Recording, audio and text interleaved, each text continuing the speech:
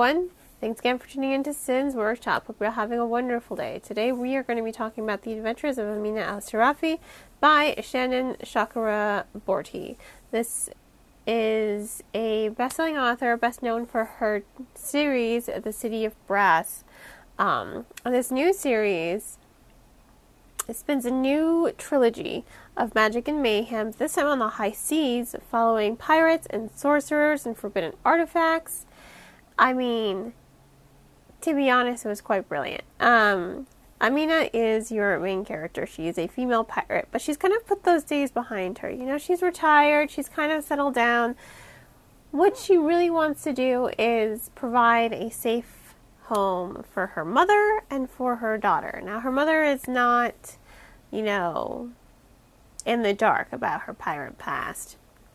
Piracy kind of runs in her blood, but, you know, she just kind of wants her, it's like, you have a daughter now, let's stop being a pirate. And she wants to, you know, Amina wants to stop being a pirate, but then she's tracked down by an obscenely wealthy woman who wants her to wants her to rescue her granddaughter. Now, the reason she knows about Amina is because her son used to be a crew member on Amina's ship. So there is a lot of history there. I will say the first 130 pages of the novel are rather slow. There is a lot of world building, there's a lot of character building, and there is some history building here. You get introduced to a bunch of different characters, like Dalila, the mistress of poison, you know, Tinbu, who Amina has to end up rescuing, and I will say, that's when the story really starts to take off, when they blow up the prison to rescue Tinbu. And they go and they get Majid, who's a map maker. He's a navigator. He's almost like Amina's brother. And Rakesh, who they didn't even know about him. They're just like, oh God, the demon is back. And he is. He is a demon, even though he hates being called that. I guess you could say he's like a jinn or a demon. He says constantly, well, what I'm called for, there is no name for it anymore. There's a lot of humor in the storytelling, but like I said earlier, those first 130 pages are rather slow to go. I mean, it does take a little bit of a struggle. I've never read, you know, Chakraborty's work before. This was my first introduction into her, and I'm not disappointed. It was really good. So, just like I had this arc from the publisher. I loaned it to my friend, and I'm like, you know, the first 130 pages are a little slow. There is still a lot of world building in there. I'm not opposed to world building, I'm really not, and I do like the character building. I do like that there are hints of history that are developed further on, and I do like that there's this extra step of storytelling, because it's not just a plain third-person narrative.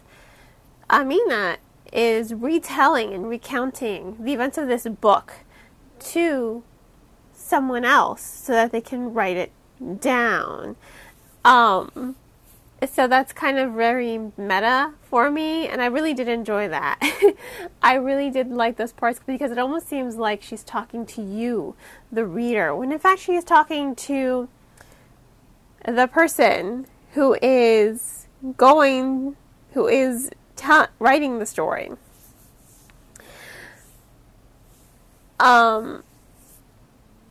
What I do think some people do have to be hesitant about, and the author does approach this right from the beginning. Let me just find... Okay, so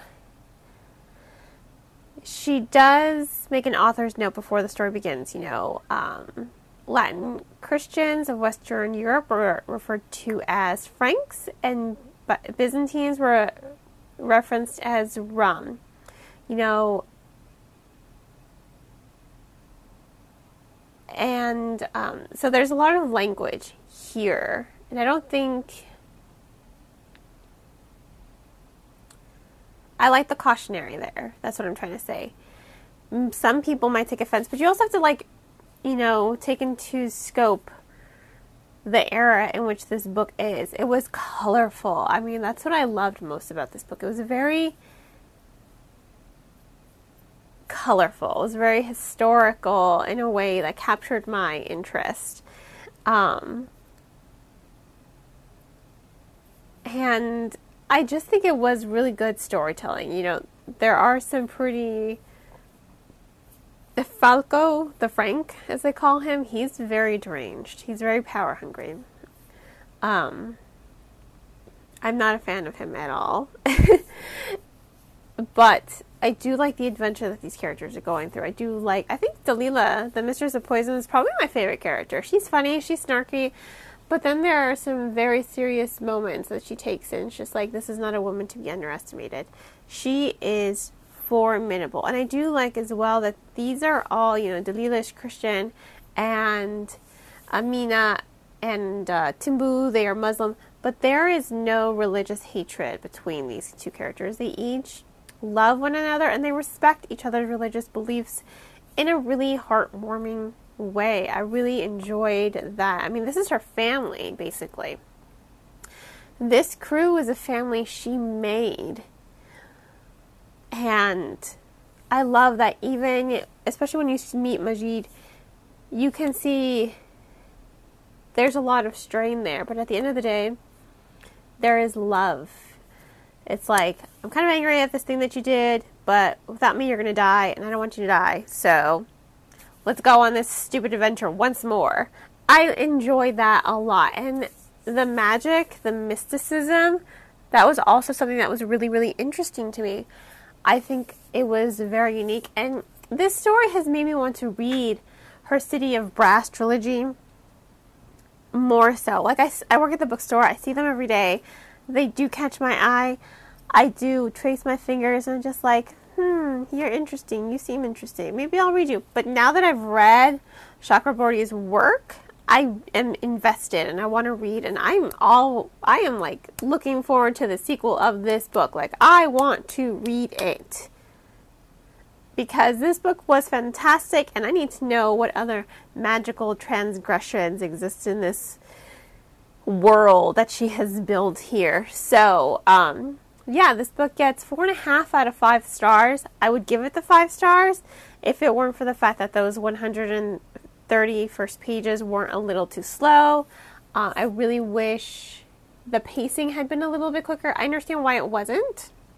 You know, world building, character building, history building. I like that it's not all condensed in those 130 pages, but it did slow down the pace enough that it made me question whether or not I was going to be interested in the story. However, once you get past the first 130 pages, for me, I just couldn't put this book down. I was completely engaged, completely fascinated, and I wanted to keep reading. So, 4.5 out of 5 stars. If you want to go ahead and purchase the book, please purchase from any of the booksellers I have listed below in this podcast. On that note, I hope you all continue to support me here by liking this podcast, subscribing to it, and sharing it with all your book loving friends. You can also become a supporter by following any of my social media platforms, or by making a one-time donation to my Buy Me a Coffee, Ko-fi, Patreon, or by purchasing one of my handmade candles. I hope you all have a wonderful rest of your day, and as always, happy reading!